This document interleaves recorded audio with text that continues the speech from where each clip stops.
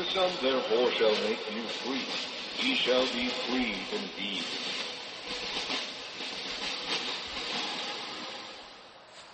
We'd like to welcome you to our current event and weekly Bible study for July 22nd, 2012. And today we're just going to be covering just about 4 different subjects. We're going to talk about this shooting in Colorado with the whole Batman premiere film. We're going to kind of go into that subject in depth. We're also going to be looking at the upcoming Satanic Occult calendar, really for the next week. Actually, I guess more for the next 10 days, 2-week period. Because there's a lot on that calendar right now that we need to be in prayer about. And there's a lot of events in conjunction with that regarding the Olympics, regarding the UN Small Arms Treaty that's coming up, this thing with the Batman shooting. We're going to be looking at and how all that ties together. So those are the main subjects we're going to be going over today. This is a 12-page PDF I've put together. And first article, and as always, I'll usually take a source article and then I'll add Bible verses in, or I'll do other research and I'll add other things in. So it's typically never just one particular source I'm using. That's usually many sources I actually put in. But it's entitled Batman Shooting Shows Obvious Signs of Being Staged. I thought this was about the best one I had seen because there were so many out there. And this is from Natural News, Mike Adams. It was very good because he covered a lot of different bases here, kind of taking a look at the big picture. Starts out by saying James Holmes, the Aurora, Colorado shooter, who reportedly opened fire at the Batman movie premiere, movie Dark Knight Rising, was a medical student at the University of Colorado pursuing a PhD in neuroscience. And there's a link here. All the sources are all linked, and you can go to the PDF for July 22nd, 2012 on contendingfortruth.com and click on any of the links if you want to explore those further. As part of the attack, Holmes painted his hair red and referred to himself as the Joker, one of the arch enemies of the DC Comics-inspired Batman movie series. And he really did. He had red hair. He dyed it. So, according to news reports, this sudden violent rampage was completely out of character for James Holmes, who was described as shy. The New York Times is now reporting Bill Kromka, a pre-med student at the University of Colorado Boulder, worked with Mr. Holmes for 3 months last summer as a research assistant in a lab at the Anschutz Medical Campus. Mr. Kromka said he was surprised to learn Mr. Holmes was the shooting suspect.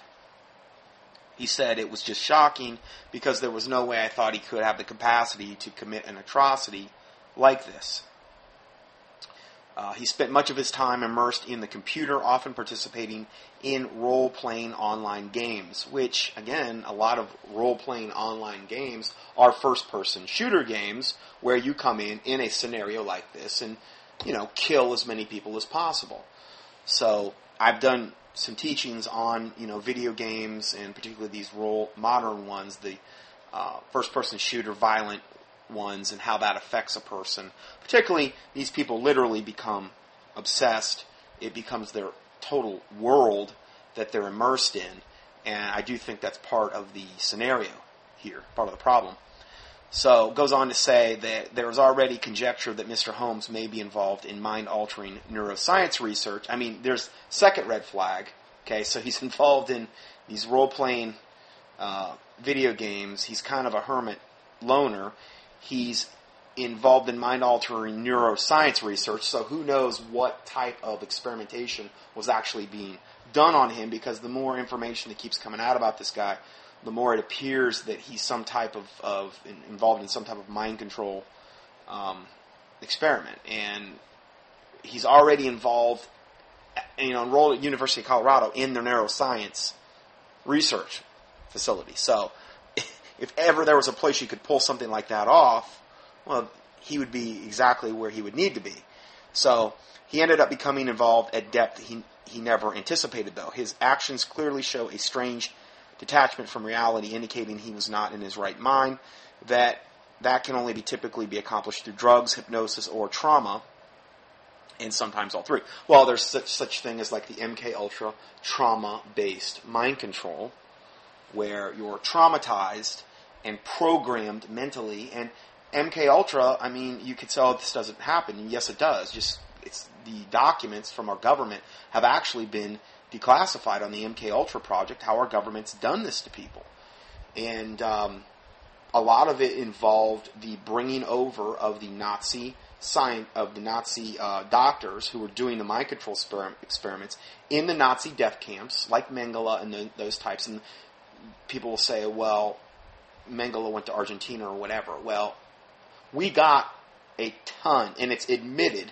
I just was watching another documentary the other night where they admitted that through Project Paperclip, we brought over, the best rocket scientists. But that's the only thing they really wanted to talk about. They didn't talk about the other people they brought over, like, in the horrific medical torture experiments they were doing on human beings at these concentration camps. It wasn't just a matter of eradicating the Jews and the Gypsies and the Poles and those types of people. It was a matter of having subjects that they could impose their will on through these horrific satanic tests, and they had all the people they could ever possibly want. They could kill them indiscriminately, and they could experiment over and over and over and over again. In fact, I was watching a clip from one last night, and the guy on a World War II documentary, and the guy said when he went into, it was one of the American troops that was one of the ones that liberated, and they said they came to this one castle, and they said, well, that was an insane asylum, they were told by the villagers where they were at. So they go in there, and they were like, what it had been actually, it was an insane asylum at one point, but what they had converted it over to was a place where these Nazi, sick, twisted, demon-possessed MDs were doing these experiments. And the guy said that they were interviewing from World War II, he said, they did things in there, I saw things in there when I just went to liberate it. He said that were so unspeakable. He said I can't even mention what they were doing to those people. It was so incredibly, hideously unspeakable. And there were scores of people that saw this after the war when they liberated all of those death camps. The millions of cremated and half-buried bodies and bodies that weren't buried, and you name it. I mean, it was starved to the brink of death. And these cream-of-the-crop devil MD scientists were some of the main ones we brought over to America through Project Paperclip in order to facilitate, and a lot of that had to do with starting of the MK Ultra mind control things, which those documents have been declassified. To the point where they've admitted it. So, you have to think, if they started it way back then, well, how much more perfected is the process now? Russ Disdar's mentioned these legions of satanic super soldiers that are going to be activated or triggered at the right time. The Dark Awakening. And I think there's a lot of truth to that. And this sounds like one of those super soldiers or whatever that was basically triggered. And a trigger can come through something as much as a phone call. And it's kind of funny, we're going to see that right before the shooting happened, a guy that was actually, I'm going to play the recording so you can hear them, a guy that was there, I think the guy was one or two rows in front of him, he got a phone call, and then he went to the side door, which is very unusual, the emergency exit, and propped that door, and he thought propped the door open.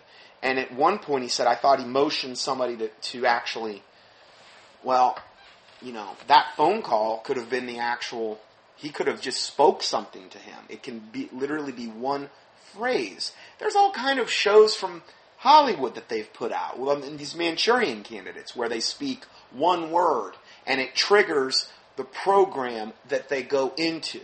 And in this particular case, it would be this death program where they would come in and kill he did so in such a way where he was very calm. It didn't seem like he was nervous. He was very nonchalant. He was literally in this mind-altered state where he'd been triggered to most likely do this. So this has the earmarks of that all over it.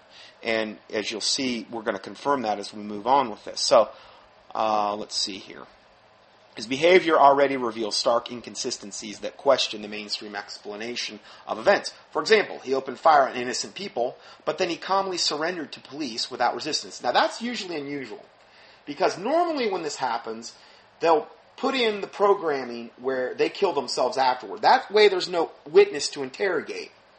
That's typically what happens. They'll turn the gun on themselves. So a little bit surprised that he didn't kill himself. But I'm sure that his Illuminati handlers had a reason for that.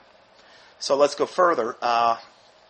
This is not consistent with the idea of killing everyone. Furthermore, he then admitted to police that his apartment was booby-trapped with explosives. If you were really an evil-minded joker trying to kill people, including cops, why would you warn them about all the booby traps in advance? I mean, isn't that the whole point of putting up those type of explosive devices so that somebody goes in there unknowingly and then they get killed too?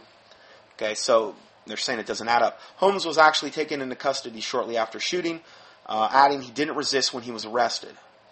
In the hours, days, weeks ahead, we can expect a concerted attack on the right to own firearms. And again, this is the whole reason that this event most likely was triggered, was knowing this UN Small Arms Treaty is coming up for a vote within this next week, and Obama's trying to get as many people on board as possible. You have this event take place where our Second Amendment rights and our right to bear arms, it's the gun's fault. What was really tragic was the fact that nobody in the audience had a gun that could have ended this before he killed, was it 14 people and injured 50-something? That was the tragic part. See, when you don't have guns in a society, when you take them away from the lawful citizens, that's when the government and or the bad guys come in to slaughter you. It happens like clockwork in every single race or society where they disarm the populace. And we're going to go over that later too. I mean, it's literally, when they take away the guns, the government knows they can come in and kill you and do whatever they want. Now, these people are, particularly at the top, demon-possessed. They have no conscience, and they're the ones pulling, the switches. So, obviously, Satan is going to work through them in order to maximally slaughter as many people as he possibly can, because he comes to kill, steal, and destroy. So when you disarm a populace, that's like the green light for Satan to come in and say, okay, we're going to kill as many people as possible, because that's what I'm all about doing. That's what Satan is, why he's always, behind this with the gun control. So, proponents of disarming the public will argue that restricting the right to own firearms will prevent mass murders and violence. Despite gun control's obvious failure, the calls for more restrictions have already begun.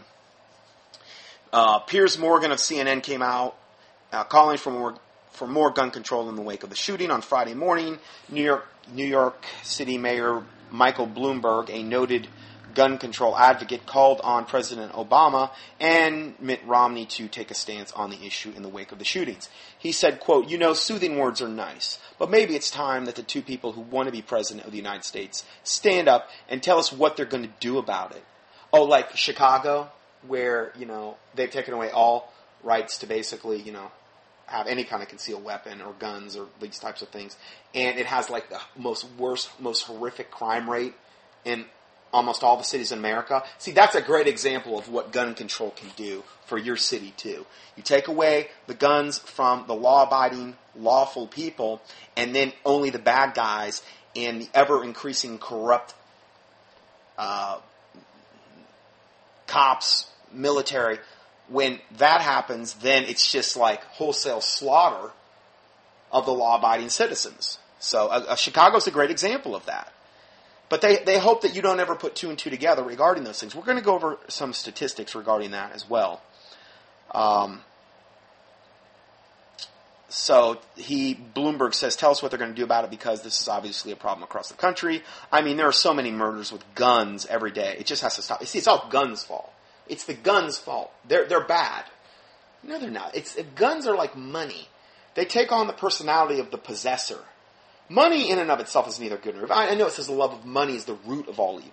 But money in and of itself, if you had like a piece of gold or silver, that's evil? A gun, is that... Well, if you use it for righteous purposes, if you use gold for righteous purposes, what if you were to use it to like feed orphans and widows and like worthy ministries and stuff like that? Well, is it evil? If you used a gun as a deterrent to defend widows and orphans and the innocent, is that being used for an evil purpose? No, it takes on the personality of the possessor. So, going further, then it says, and the Brady campaign took the opportunity to tell the nation that this is yet another horrific reminder that guns enable mass killings. See, it's all the guns' fault. Tragically, many were killed last night, but even more tragic is that there was not another gun-toting Samuel Williams at the theater. He is the senior who rescued several Floridians against two armed thugs at an internet cafe last week. So he had a gun.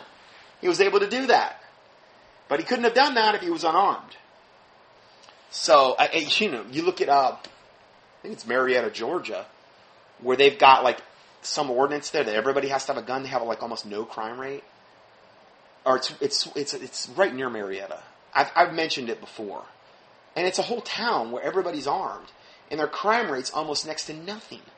Because the criminals know if they break into a house or do something, chances are there's a good chance they're going to get shot. They're going to move on to easier prey. And, that's how evil people are. They're not going, if they think they're going to get killed, they're going to really think twice about things. Now, you can read the whole story and watch the exciting video regarding this Samuel Williams. There's a link here you can click on. Going further, it says, and of course, while the national media is sure to focus on this Aurora, Colorado shooting for the days to come, there is another shooting in the same city that you probably heard nothing about. When a worshiper at an Aurora church in Colorado stopped a shooting this past April through having a gun. Okay, so in that shooting, the bad guy was only able to kill one person in the parking lot as the armed hero took him out before any other damage could be done. That's the whole point of good people, lawful people having guns, to prevent more evil from occurring. It's a form of fighting evil. It's a form of protecting innocent people and these types of things.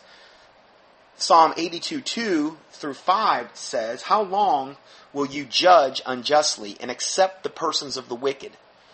Defend the poor and the fatherless.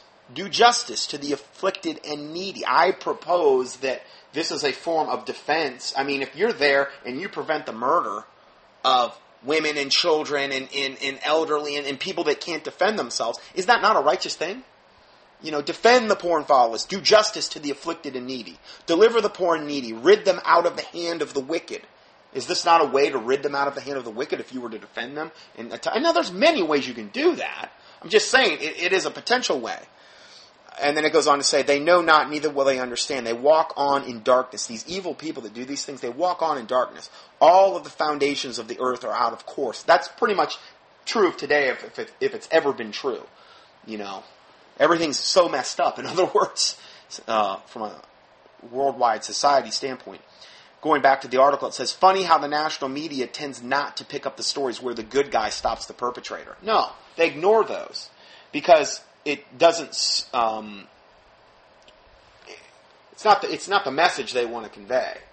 They want to demonize guns and they want to downplay anything else that would go against that. Now, to keep things in perspective, guns are used 2.5 million times a year in self-defense. Law-abiding citizens use guns to defend themselves against criminals as many as 2.5 million times every year, or about 6,850 times a day. This means that each year firearms are used more than 80 times more often to protect the lives of honest citizens than to take lives. Now, this is all referenced to. You can click on the link. This is the Gun Owners of America fact sheet. They're one of the few organizations that I actually support. I don't support NRA. They're way, way, way too lukewarm and mealy-mouthed for my taste. Gun Owners of America actually have way more of a backbone. I know there's other ones out there that do too, but anyway. So firearms in this particular thing, with the statistic that I just went over, firearms are used more than 80 times more often to protect the lives of honest citizens than to take lives. It's a pretty good statistic. There's probably a lot of Bible verses I could cite as well. Anyway, concealed carry laws have reduced murder and crime rates in the states that have enacted them. In other words, people that actually can carry a gun concealed. Because the bad guy's always going to be wondering if he robs someplace, is there somebody in here with a concealed weapon, and am I going to get shot? If none of those laws exist, if they have gun-free zones, which is what this Aurora, Colorado area, I guess, was, or at least the movie theater, was gun-free, well, then that means that there is nothing in there, there's no one in there technically, legally, that can do anything to really protect you if a guy comes in like this with a machine gun or something and starts mowing down people. And the criminals know that. So again, that's where they're going to gravitate to. Concealed carry laws have reduced murder and crime rates in the states that have enacted them, according to a comprehensive study which revealed crime statistics in every country in the United States from 1977 to 1992. States which passed concealed carry laws reduced the rate of murder by 8.5%, the rate of rapes by 5%, and the rate of aggravated assault by 7%, and robbery by 3%. So again, that's good fruit you're looking at. You're preventing wickedness. You're preventing evil when you enact those types of righteous laws. Next point, more guns, less crime. In the decades of the 1990s, the number of guns in the country increased by roughly 40 million, even while the murder rate decreased by almost 40%. Additional gun deaths in the home decreased by almost 40% as well. In a 40% murder rate? So, as a society becomes better and better armed. So, let's go further. And again, those are just 3 of the points on this Gun Owners of America fact sheet. You can click there on the link. There's way more than that. It's just for time constraints. I can't go over them all. Protection of our families is part of providing for our families. So, 1 Timothy 5:8, but if any provide not for his own house, and especially that for those of his own house, he hath denied the faith and is worse than an infidel. Now, in the context of this verse, in the Noah Webster 1828 defines the word provide as to procure supplies or means of defense. Meaning you protect. You're providing protection is under the banner, under the umbrella of providing. It's obvious. Of course it is. So, provide, to procure supplies or means of defense, or to take measures for counteracting or escaping an evil. Now, the reason I use that is because the Webster's 1828 more closely defines the words of the King James Bible, 1828 meaning the year 1828. It more closely defines the true meaning of the words in the King James Bible as they were meant to be conveyed. Whereas a dictionary today may have a totally different meaning, or one that's much more watered down, I found. So, I list here Pastor John Weaver's probably one of the best teachings I've ever heard on biblical self-defense, the biblical doctrine of self-defense. Parts 1 and 2, I give you the links right here. It's on page 3 of the PDF. He's very polished. He's good at what he does. Very good preacher. Anyway, so you can click on those if you like. Going further, consulting from CBS, he said pictures from inside the apartment are fairly disturbing, and the devices look to be sophisticated. Adding the booby traps were something I've never seen. 1 rifle, 2 handguns, a knife, a bulletproof vest, a ballistic helmet, a gas device, a gas mask, military SWAT clothing, and unidentified explosives were also found in Holmes's car, a law enforcement officer told the CBS News. Oates said Holmes wore a gas mask, a ballistic helmet, and a vest, as well as leg, groin, and throat protectors during the shooting. So this guy was absolutely, totally, tactically decked out from head to toe in some very, very, very advanced gear. So going back to the story, it said, in other words, the guy was equipped with exotic gear by someone with connections to military equipment. SWAT clothing, explosives, complex booby traps. Come on. This isn't a lone gunman type scenario. Also, this guy was jobless and actually collecting unemployment. And he's got all these exotic implements of warfare. I mean, it doesn't add up at all. There's a link here to how he was collecting unemployment. This is somebody who was selected for a mission, given equipment to carry it out, and then somehow brainwashed into getting it done. Yeah, just like so many of these shootings like this. Aurora Police Chief Dan Oates said Holmes' apartment is booby-trapped with a sophisticated maze of flammable devices. It could take hours or days for authorities to disarm it, reports Yahoo News. This is not your run-of-the-mill crime of passion. It was carefully planned, heavily funded, and technically advanced attack. Who might be behind this all? Well, the FBI, of course, which has a long history of setting up staged similar attacks that they've admitted to. Now, if you don't believe that, there's 4 links here from naturalnews.com where they've openly admitted to setting up these types of scenarios. And a lot of times they'll say, well, we set them up and we bait them in and then we stop it at the very end. But if they're that adept at setting these things up, working with criminals to do things like this, then what's to stop them from actually following through on a few of these and letting it go and then having a patsy to blame? Nothing is to stop them. Here's 4 documented stories on these facts. You can click on the links there. I'm not going to go into them right now, but I mean, see for yourself. It's all documented. A guy, after the shooting, I was trying to look at the comments that were being left for some of these stories regarding this Colorado shooting. One guy, Nick689, says, I woke up at about 2 a.m. I couldn't get back to sleep. I turned on the TV, and about this time the story broke. At that time, they were pretty convinced there were 2 suspects. They were showing images of the cops going into the mall to look for the other suspect. I fell asleep, and when I woke up, it was down to 1 suspect. But cut to about 2 p.m. that day, and I was watching CNN, and they were interviewing a witness who was in Theater 9, and he said he saw someone get on their cell phone and go over to the exit, and was there for a bit. And it wasn't long after that when Holmes came bursting in through the same exit. In other words, he had not only was he most likely communicating with the guy, probably on the phone with him, probably wanted to show him exactly what theater he was in.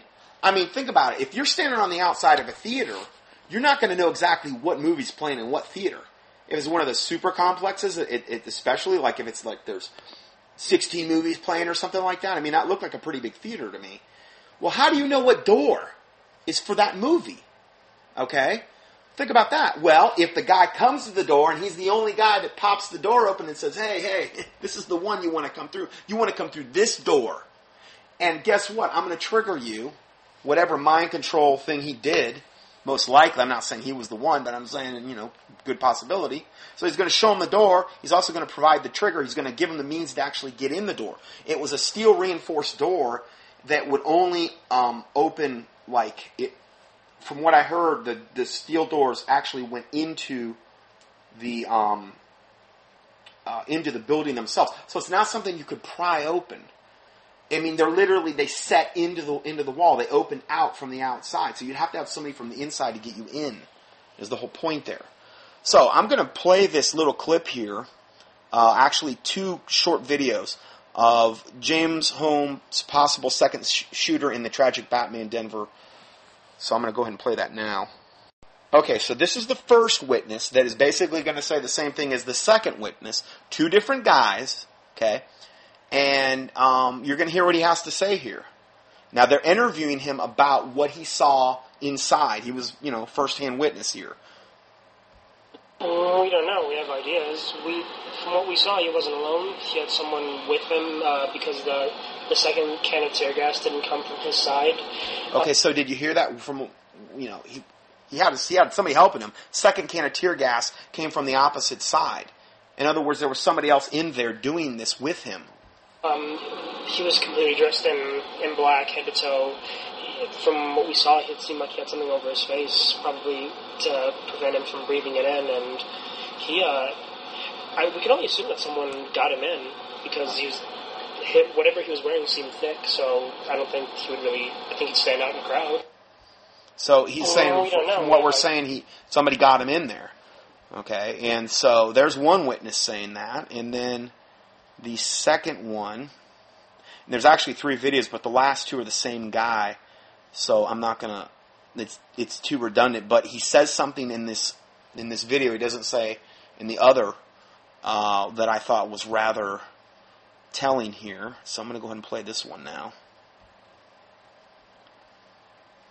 It was supposed to be only just a fun night with my friend, a good friend and I. I went into the theater, grabbed a seat, which ended up to be, I was sitting in the second row, probably 4 seats away from the right aisle where people usually enter from. Another guy walked in after me, sat in front of me in the front row, probably to the far right seat, and I noticed he got a phone call.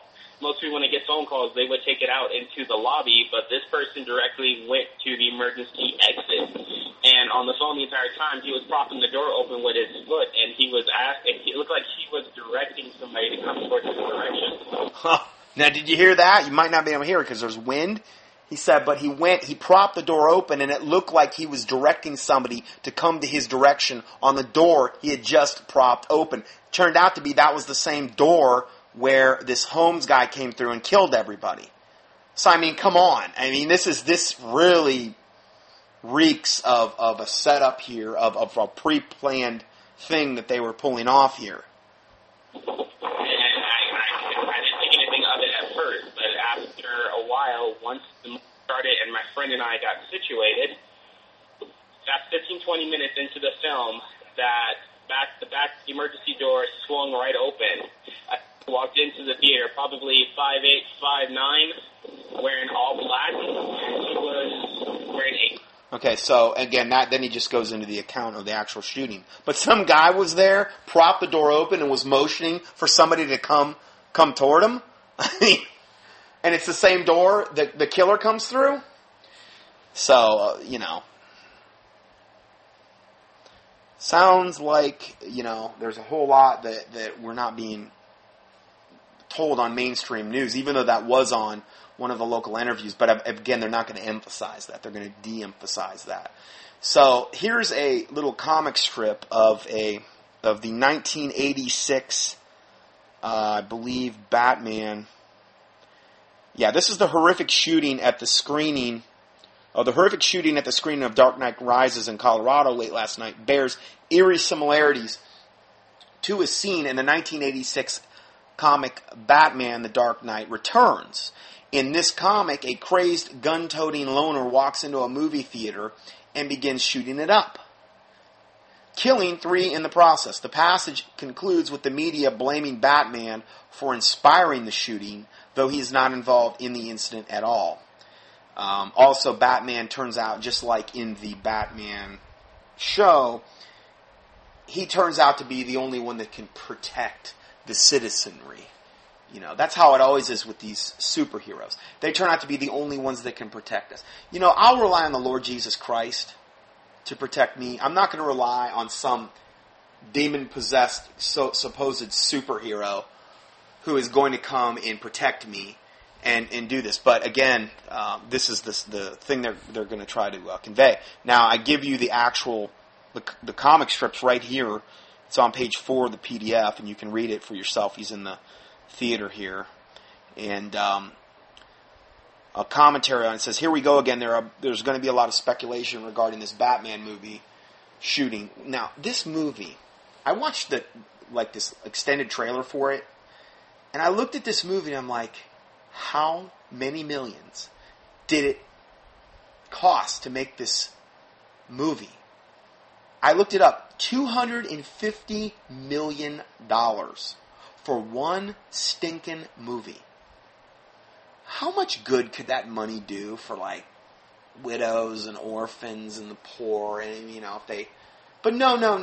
Hollywood's got to make sure they make a $250 million movie so we can have our bread in circuses and be entertained, and then they can also program us through their mind control and through, you know, the subliminal embeds in the show, and basically telegraph to us that unless we have some outside intervening superhero I think in really many cases it's the government, that we'll never be safe, because we have to have that, because we're helpless without it. And it's just so disgusting that they would blow that kind of money on something like this.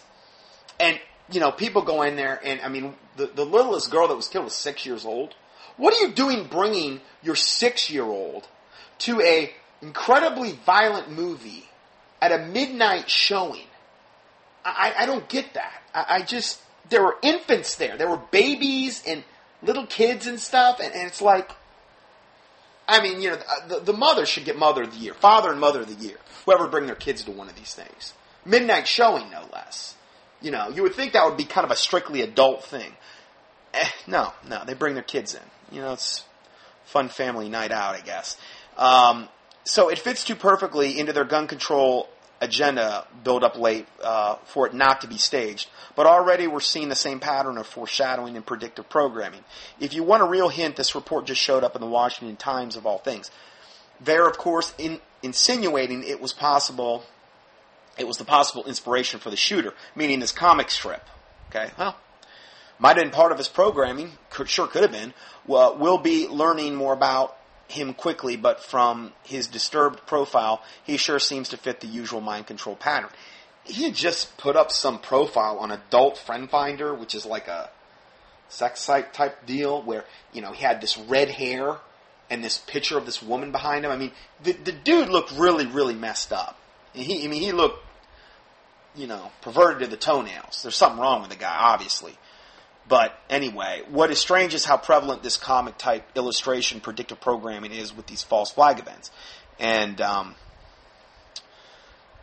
1986 comic written and drawn by Frank Miller, this was that little comic strip that they're saying might have inspired this killer, was a key inspiration for the Chris Nolan Batman films. It helped to reimage the character away from the Sunday morning cartoon image, kind of a good guy image, into the dark, grim Avenger image that he is now. The point of this particular scene in the comic was to show just how far Gotham has fallen since Batman had retired. See, we have to have Batman or some superhero type figure in order to save us. And I think this is going to play in heavily with the coming cataclysms on the planet Earth and the emergence of these ascended masters, or these fake false messiahs that are going to come on the horizon. One, you know, claiming to be, you know, to the Muslims, you know, the fifth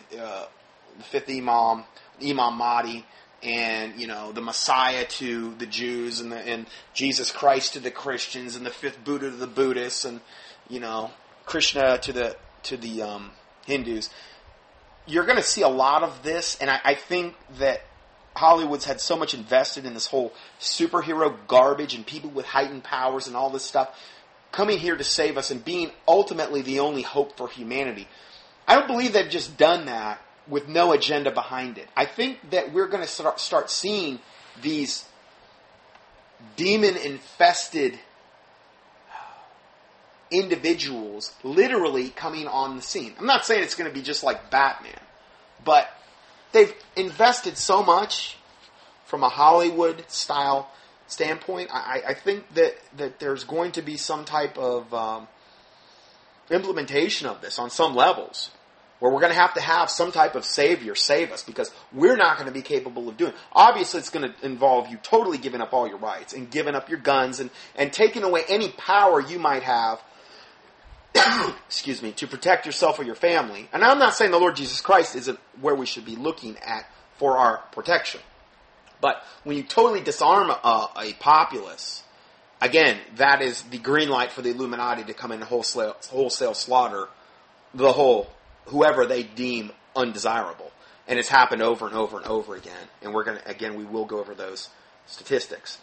So again, the ultimate agenda with this, I think that we're gonna be amazed at how this is going to actually be played out in the end times. So this video is Secrets of Batman: The Dark Knight Rises Leaked and Exposed. So I'm going to go ahead and play this right now.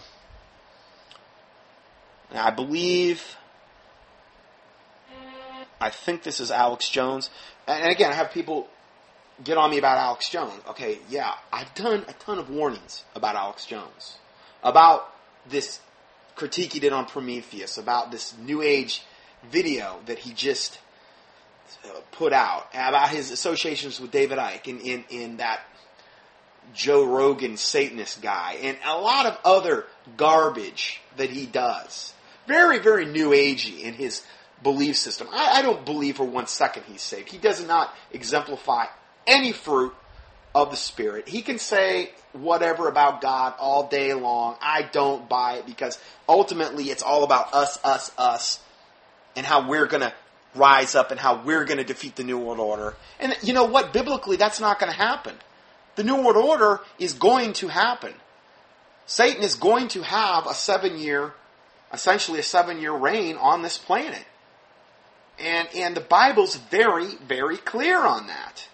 And for us to think that we're going to come and negate Scripture, which is essentially what they're basically acting like they're going to do, where we're going to take the world back and there's going to be no New World Order, that would go against Scripture. It's not going to happen. Now, can God protect His remnant? Yes, absolutely. Will there be many that will be martyred, though? Absolutely. I mean, it's just a fact. The Bible says, Jesus Christ said, pray that ye be accounted worthy to escape all the things that are coming upon this earth and to stand before the Son of Man. He says that directly in regard to the end times. So that is a prayer that we can and should be praying. But the thing is though there are certain topics, though, he's right on top of. And to say every single thing he puts out is garbage, which I have some people, and they're like, oh, he's this and he's that. He might be some of those things, but as far as actually being on top of a lot of the breaking news, which is breaking and is just news, I'm still going to use that as a source. It's like I use CNN or MSNBC or Drudge Report or something like that. I use Alex Jones the same way. So I'm not pointing to him as some type of Messiah figure to save us, but I do use some of his reports. I got a whole document on him, on all the red flags on Alex Jones. So again, I'm trying to have some balance here. There's some things where he's on top of it more than any other person as far as the analysis part and the breakdown of it. And I agree. And there's some things that I see from him and it's like, oh my word. I mean, particularly with this David Icke and the New Age stuff and the whole, we're a species and the species, and he keeps using that word over and over. And this is the same things that the New World Order boys do. They use that word over and over and over again. And I don't know. I could do, there's pros and cons here, but I'm using that source like I would use, again, NBC, CNN, MSNBC, Drudge, stuff like that. So understand, that's where I'm coming from with Alex Jones. So I'm going to go ahead and roll this video.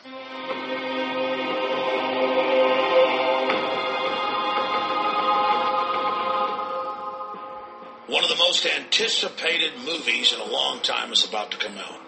The Dark Knight Rises. Now, this was the critique he did of this movie like a month ago or something, way before it even came out. And he did this, and I think that it's interesting to note he did this ahead of time, before any of this happened with this Aurora shooting. Get ready, because we are going to leak, spoil, and decode the new Batman film that's coming out. We're going to get into the meaning behind the meaning, the secrets behind the secrets. But first, understand, this is one of the most successful propaganda franchises out there selling tyranny. For all of you that say it's just a movie, for more than 50 years, the Department of Defense has paid and financed for most major action films. They all have a unified Did you hear that? The Department of Defense is behind these action films? I mean, again, whoa. I mean, okay, well, what's the reason? He's going to get into that. propaganda message selling you on the idea that you're powerless and that you can't protect yourself. Only shadowy groups, by violating your rights and liberties, can keep you safe. Throughout the Batman franchise, any vigilantes other than Batman are powerless, pathetic, fat, stupid, or psychopathic. To understand the conclusion of the Dark Knight series, we first have to go back to the beginning. In Batman Begins, a secret society known as the League of Shadows, led by Ra's al Ghul, played by Liam Neeson, seeks to put a poisonous psychotropic drug in the water supply to drive Gotham, the archetypal New York, into total insanity. Then he will bring order out of the chaos. And as all informed people know, governments have been fluoridating water supplies for more than 60 years, causing brain damage and cancer. So we see here in the first installment a revelation of the method, or the power structure showing you how they operate. That there are secret societies that manipulate for good and bad. Bruce Wayne, the aristocrat, the banker, the globalist, has his secretive system, and then there's the evil outlanders trying to come in and take over. In Part 2, Batman, The Dark Knight, we're introduced to the Joker. Now let's analyze the underlying messages here. He is a nonconformist, a libertarian type who makes his own clothes and burns money. Nothing. No matches on prints, DNA, dental, clothing is custom, no labels. He doesn't go along with the mainline consumerist corporate culture. And so he's got to be a murdering psychopath who enjoys blowing up hospitals, bridges, ships, and killing police officers. But our hero, the rich banker industrialist Bruce Wayne, have developed a system to hack into cell phones and use them to create a sonar system that can give them a three-dimensional view of what's happening by using Defense Department technology they were developing to hack into all the cell phones and use them as audio microphone systems. They're able to save the city because they violate everyone's rights and spy on them without warrants. So again, it aids and abets and gives comfort to criminal elements in the NSA who on record are spying on the American people and using all of our appliances, from smart meters to computers to smartphones, to spy on us. All of it is pro-tyranny propaganda. See, if you get a smart meter and you have any of the modern appliances, they can literally use these modern appliances to spy on you through the smart meters. This is one of the ways that they can actually use, and this is why they want to get smart meters installed on all the homes in America and have everybody, particularly with upgraded appliances as well, because, you know, it's like Big Brother everywhere you turn, even in your house. This is the type of environment they're trying to create. We now move from Part 2 to Part 3, The Dark Knight Rises. So let's start decoding The Dark Knight Rises. Number one, look at the name, The Dark Knight Rises. And we're told that he's willing to give it all up. We've given him everything. Not everything. Not yet. Oh, you've already given these people so much. I haven't given everything. So he's this Christ figure, this dark Christ who is fighting the evil secret society led by Bane, who is coming to destroy Babylon, the beautiful city. Here's a very good analogy there. You know, destroying Babylon, this dark Christ-like figure that's coming along here to, put his life on the line to save everyone. And I mean, it's blasphemous, really. And that's how these superheroes are typically portrayed in that regard. Juicy spoilers. Batman gets his back broken in a fight with Bane. At the end, as Bane is dying, we learn that he's a Darth Vader character who can't survive without the mask, which is the recurring cyborg archetype that humanity can't live without machines. So that's the transhumanism. So yeah, man can't live without machines. The whole thing there. So yeah, I mean, there's so many agendas they're trying to cover here with this particular movie. Who is Bane? He's a symbolic demon, a destroyer, a symbol of the Hegelian dialectic, order out of chaos. To the conscious mind, these symbols don't register. To the subconscious, they are clear commands, just like you're a computer. The power of Hollywood, the power of images to program the mind is not debated. And the Pentagon and Madison Avenue know that. Remember back in 1975, when for more than 2 years, the beaches were almost empty in the United States and areas of Europe and Australia because people were so scared that a giant shark was going to eat them? Psychological warfare chiefs certainly paid attention to that. Even though on average, less than 5 people die a year from great white shark attacks worldwide, people would not go in the water and were demanding shark patrols and more lifeguards for a non-existent threat. And that's what these movies do. Not just these Batman films. Every one of these films has terrorists blowing up major cities constantly to create the psychological illusion that there's big sharks out there that want to eat you. And there's Now, can you imagine, though, when the terror thing becomes real? He's acting as though with terrorism. He makes a lot of good points. And yes, our government has funded Al-Qaeda and a lot of these organizations. No doubt about that. But the thing that Alex doesn't really ever acknowledge is the fact that, like, the Quran commands holy jihad, as they put it, thus holy war, to kill, destroy, and slay the infidels, and to do it in ever what way possible. Now, can you imagine when these types of terroristic attacks actually really start taking place on American soil? He's not going to be able to say that anymore. He's not going to be able to act like, oh, there's this non-existent terrorist threat. There is an existent terrorist threat. We've let them into the country. We've let them set up their terrorist cells. For the last 20, 30 years, there's been documentation of this. The border's open. They can come in. We've done everything we can do to incite them to rage over in the Middle East with the way our government and the military's handle things, and they are chomping at the bit to wipe out the great Satan. So when that stuff really starts happening, then Alex Jones isn't going to be able to say there's this non-existent threat. Because if you read the Quran, it will tell them, kill, destroy, slay the infidels. What is an infidel? A non-believer in Islam. And America's viewed as the great Satan. So,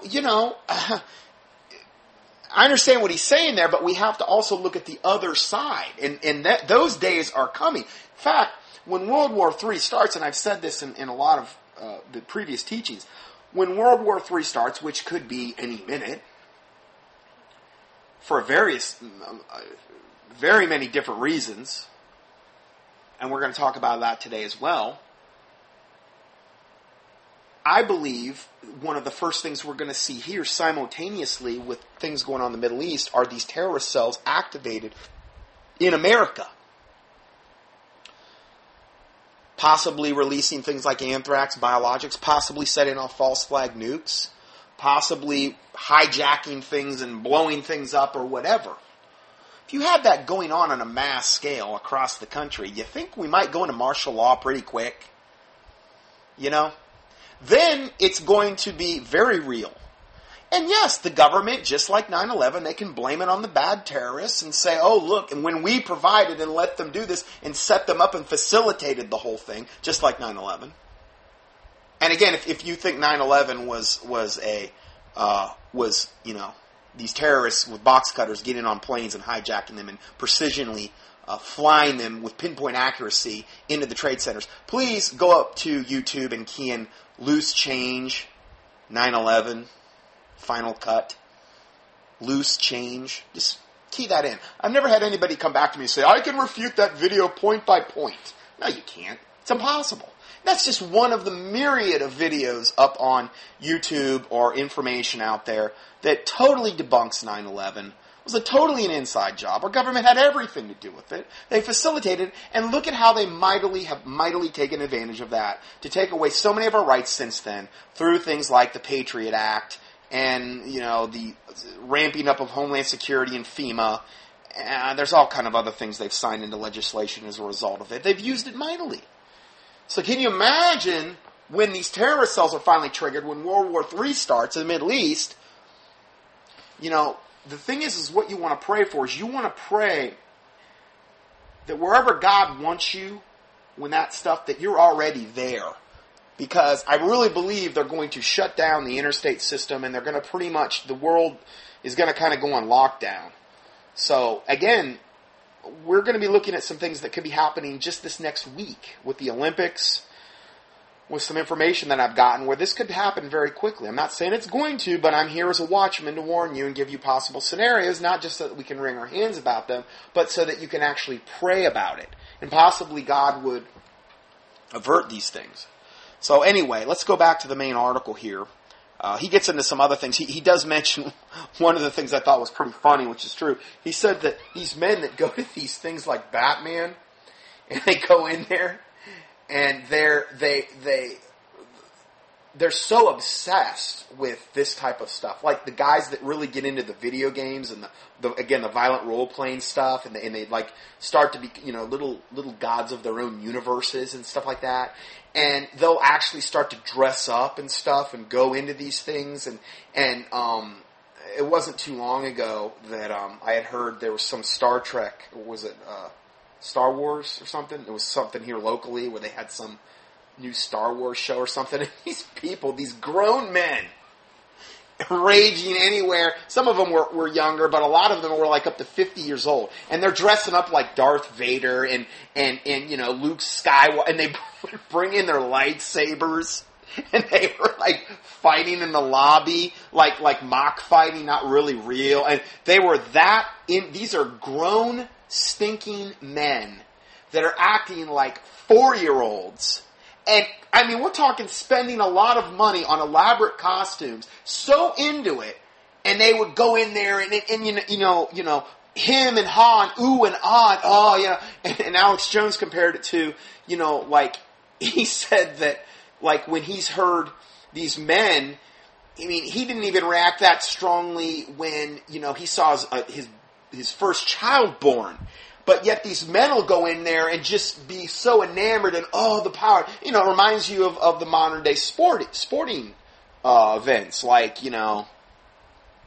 college football, pro football, and these men, and they dress up and they paint their faces and they go in there and they just go absolutely ballistically nuts over some stupid sporting event. And, that's how they identify their manhood and whatever.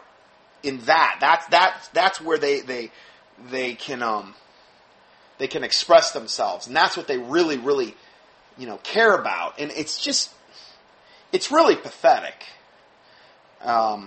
when you start to think about it. But anyway, let's go further here. As you soak all this in, remember that the FBI has admitted to setting up terror plots, providing weapons and gear, staging the location of the bombings, and even driving the vehicles to pull it off. Again, see those links that I posted earlier. This is not a conspiracy theory. It has been admitted by the FBI right in the open. Even the New York Times openly reports all this in stories like this one. This was one from the NewYorkTimes.com. I'll give you the link here. It says, terrorist plots hatched by the FBI. It's right from the New York Times. It says, quote, the United States has been narrowly saved from the lethal terrorist plots in recent years. Or so it has seemed. A would-be suicide bomber was intercepted on his way to the Capitol. A scheme to bomb synagogues and shoot Stinger missiles at military aircraft was developed by men in Newburgh, New York. And a fanciful idea to fly explosive-laden model planes into the Pentagon and the Capitol was hatched in Massachusetts. But all these dramas were facilitated by the FBI, whose undercover agents and informers posed as terrorists offering a dummy missile, fake C4 explosives, a disarmed suicide vest, and rudimentary training. In other words, they do this all the time. So what's to say that they don't let these things start happening like it did at Aurora, where the guy was obviously had all this exotic gear, had been trained, most likely under some type of psychotropics, hypnosis, mind control, was in the neuroscience department of Colorado, was totally unemployed and collecting unemployment, yet he was able to have all this exotic, expensive equipment and pull off this elaborate thing? Yeah, right. So, going further, the FBI provided a van loaded with 6 55-gallon drums of inert material, harmless blasting caps, and a detonator cord, and a gallon of diesel fuel to make the van smell flammable. See, this is also a way that the FBI can say, hey, look, see, yeah, we facilitated the whole thing, but we prevented it. But see, you need us to do that, because without us, you'll all die. You know. An undercover FBI agent even did the driving. So, this stuff goes on all the time. And, you know, it's almost like trial runs for all this stuff. So they can hone what they're doing and do it better and better and better. And all at the same time, they come out smelling like a rose because they say, hey, see, yes, we created the problem, but we also averted the problem. The mystery man, this guy, this shooter in the theater, they're saying has no real background. On top of all this, the cinema shooter Holmes has apparently no background. He's not on anybody's radar screen, nothing. Said a peace officer in a New York Times article. The guy is somewhat of an enigma. Nobody knows anything about him. Mr. Holmes' only criminal history is a traffic summons, the authorities said. He earned a bachelor's degree with honors in neuroscience in 2010 from University of California, Riverside. He was a graduate student in neurosciences at University of Colorado at Denver's Anschutz Medical Campus. He was currently collecting unemployment. He's got like $20,000 worth of tactical gear, and he's collecting unemployment, and he's paying his rent, and he's paying all of his expenses that go from day-to-day living. So, question, how does an unemployed medical student afford $20,000 in weapons gear? It's also not cheap excuse me, to go to a neuroscience major college like that, okay? So unless he had total, like, school loans that were covering everything. So, anyway, if you start to look at the really big picture here, the obvious question arises, how does an unemployed medical student afford all the complex weapons gear, bomb-making gear, flammable booby trap devices, ammunition, multiple magazines, bulletproof vests, groin protection, ballistic helmets, SWAT uniform, and the rest of it? This stuff's expensive. You start pricing this stuff out, you can drop 20 grand real easy on this type of stuff. A decent AR-15 rifle costs $1,000 or more all by itself. The shotgun and the handgun might run another $800 total. That's not even true. A really good handgun, a Glock. He had a Glock and a shotgun. Yeah, but he could have spent more than $800. Spare mags, sights, slings, and so on will run you at least another $1,000 across 3 firearms. Bulletproof vest is easily another $800. The cost of a bomb-making gear is anybody's guess. With all the specialty body gear, ammunition, booby trap making devices, is anybody's guess. With all the specialty, I'm guessing that it's at least $20,000 in weapons and tactical gear, much of which is very difficult for civilians to even get in the first place. The mere manufacture of an explosive device itself is a felony crime, by the way. And remember, Aurora Police Chief Dan Oates said Holmes' apartment is booby-trapped with a sophisticated maze of flammable devices. It could take hours or days for the authorities to disarm it. So, in other words, this guy was also some type of explosives expert, kind of on the side, Question, where does an unemployed, introverted medical student get the training to deploy sophisticated booby traps, tactical body armor, weapon systems, and more? Certainly not in graduate school. All this leads to an obvious third-party influence over all this. Someone else taught this guy these skills and funded the acquisition of the equipment. Staged just in time for a vote in the UN Small Arms Treaty? You bet. That's the whole reason behind this whole thing. That last sentence. The upcoming UN's Small Arms Treaty. This was the polarizing event Obama needed in order to get that pushed through, to take away all of our Second Amendment right and our right to bear arms and our right to any kind of guns at all. Ultimately, that's where they're going to try to take it, ultimately. More and more, the shooting is looking like a desperate plot staged by the government itself, much like Operation Fast and Furious pulled off by the ATF, which helped smuggle tens of thousands of guns into Mexico for the purpose of causing gun violence in the USA, then blaming it on the Second Amendment. I mean, how wicked and evil is that?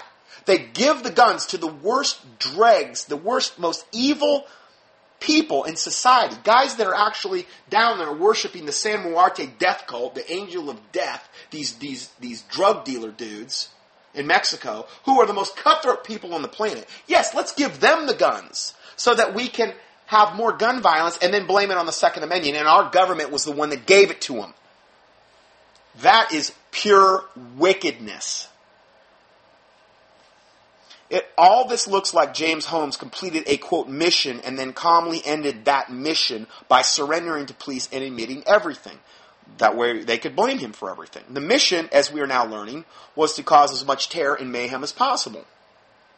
And then to have that multiplied by national media at exactly the right time, leading up to the UN vote next week on a global small arms treaty that could result in gun confiscation across America. That's the reason. Right there. The main reason. Even Forbes.com wrote about this quite extensively, warning readers about the coming gun confiscation effort related to the UN treaty. The story was authored by Larry Bell and says the UN treaty could override our national sovereignty and in the process provide license for the federal government to assert preemptive powers over state regulatory powers guaranteed by the 10th Amendment in addition to the Second Amendment rights. In other words, this has all the signs of Fast and Furious episode number 2.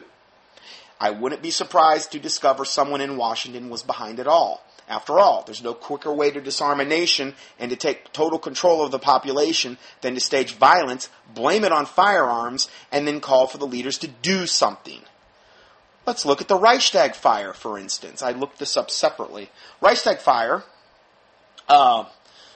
here's a picture of it actually, burning the Parliament building, the Reichstag Parliament building in Berlin, on February 27, 1933, which is a key event in the establishment of the Nazi dictatorship and widely believed to have been contrived by the newly formed Nazi government itself in order to turn public opinion against its opponents and to assume emergency powers. Again, same thing. We're trying to get public opinion. Take away our guns. Take away our guns. Protect us, Mr. Government. Please protect us, even though you caused this whole thing with your little mind control slave guy. Okay? We'll give up our rights. We don't care. We just want to be protected. Evidence discovered after World War II indicates that the fire that engulfed the Reichstag 28 days after Hitler's ascendancy to chancellery was planned and executed by his henchmen Hermann Göring and Joseph Goebbels. Hitler publicly blamed the communists, an accusation that allowed him to arrest the communist members of the Reichstag and thereby eliminate his major political opposition.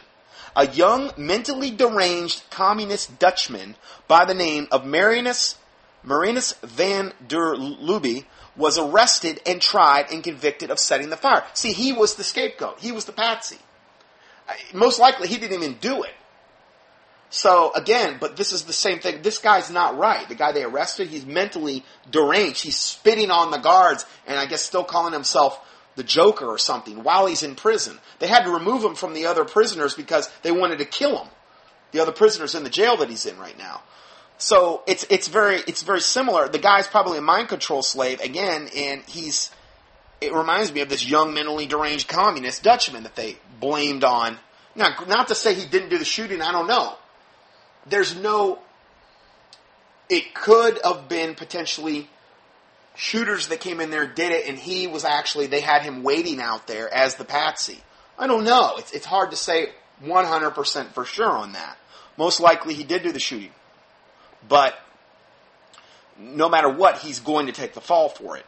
On February 28, 1933, the day after the fire, Hitler's dictatorship began with the enactment of a decree, quote, for the protection of the people and state, which is exactly what this UN Small Arms Treaty, okay, which dispensed with all constitutional protection of political, personal, and property rights. So Hitler used the Reichstag fire for this protection of the people and state dictatorship enactment decree due to the Reichstag fire, a fire they had set, the Nazis.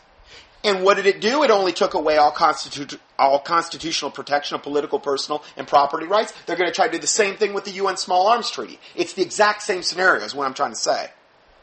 You can even see a excerpt from the History Channel documentary detailing evidence of Hitler's supporters burning down the Reichstag in 1933. There's a link here you can click on for a short video. The Reichstag fire was a disaster for the communists because they received the blame for starting it, but it was a dream come true for Hitler and his cohorts as it allowed them to turn Germany into a dictatorship. Such calls inevitably end up resulting in gun confiscation. And it's never too long after that before government genocide really kicks in, like what we saw in Hitler, Stalin, Pol Pot, Mao Zedong, and other tyrants. Here's a short list of government mass murder carried out throughout history, almost always immediately, get this, immediately following disarmament of the public, and usually involving staged false flag events to justify the disarmament. Mao Zedong, China, 50 million dead. And the dates are here, but I'm not going to get into all the dates. 12 million dead with Adolf Hitler. Leopold II of Belgium, 8 million dead. Joseph Stalin, 6 million? No, it's way more than that. It's like 50 million with Stalin. Anyway, that's not even remotely accurate on that one.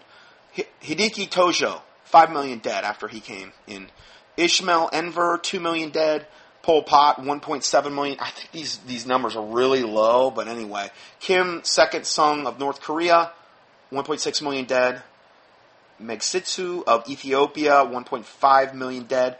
Yabkui Goen of Bafara, 1 million dead. Leonid Betsnev of Afghanistan, 900,000 dead. Jean Kambada of Rwanda, 800,000 dead. You can see much more of that on the links here. In other words, when these guys got in power, they staged some event. The event was the thing used to blame why we have to disarm you. There's never any excuse they could ever give to disarm us.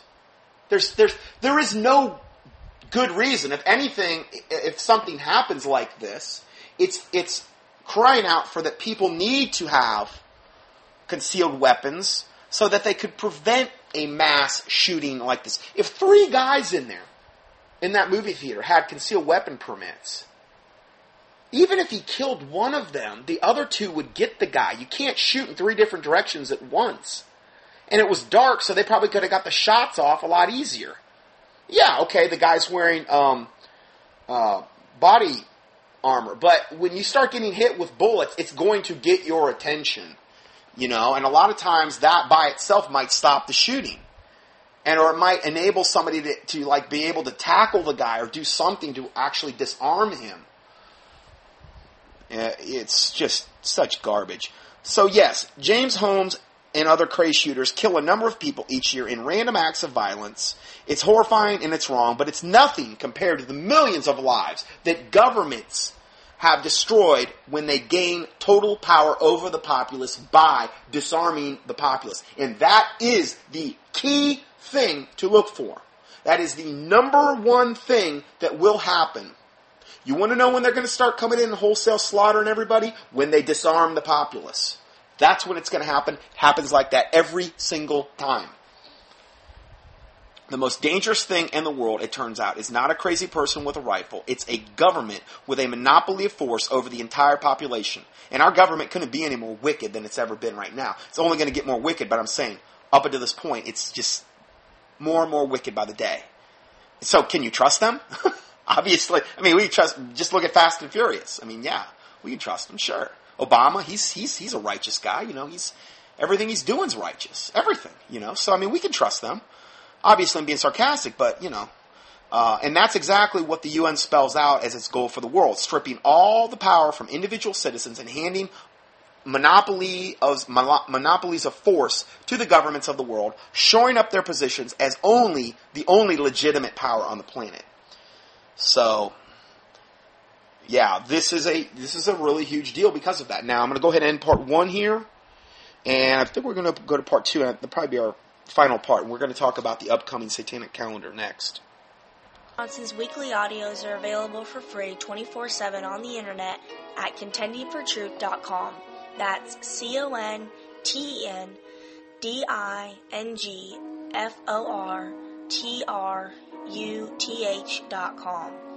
Please help us continue this work. To support this ministry, our mailing address is Scott Johnson, 2nd line 450 Conover, CONOVER Boulevard West, number 202, 3rd line, Conover, North Carolina, 28613.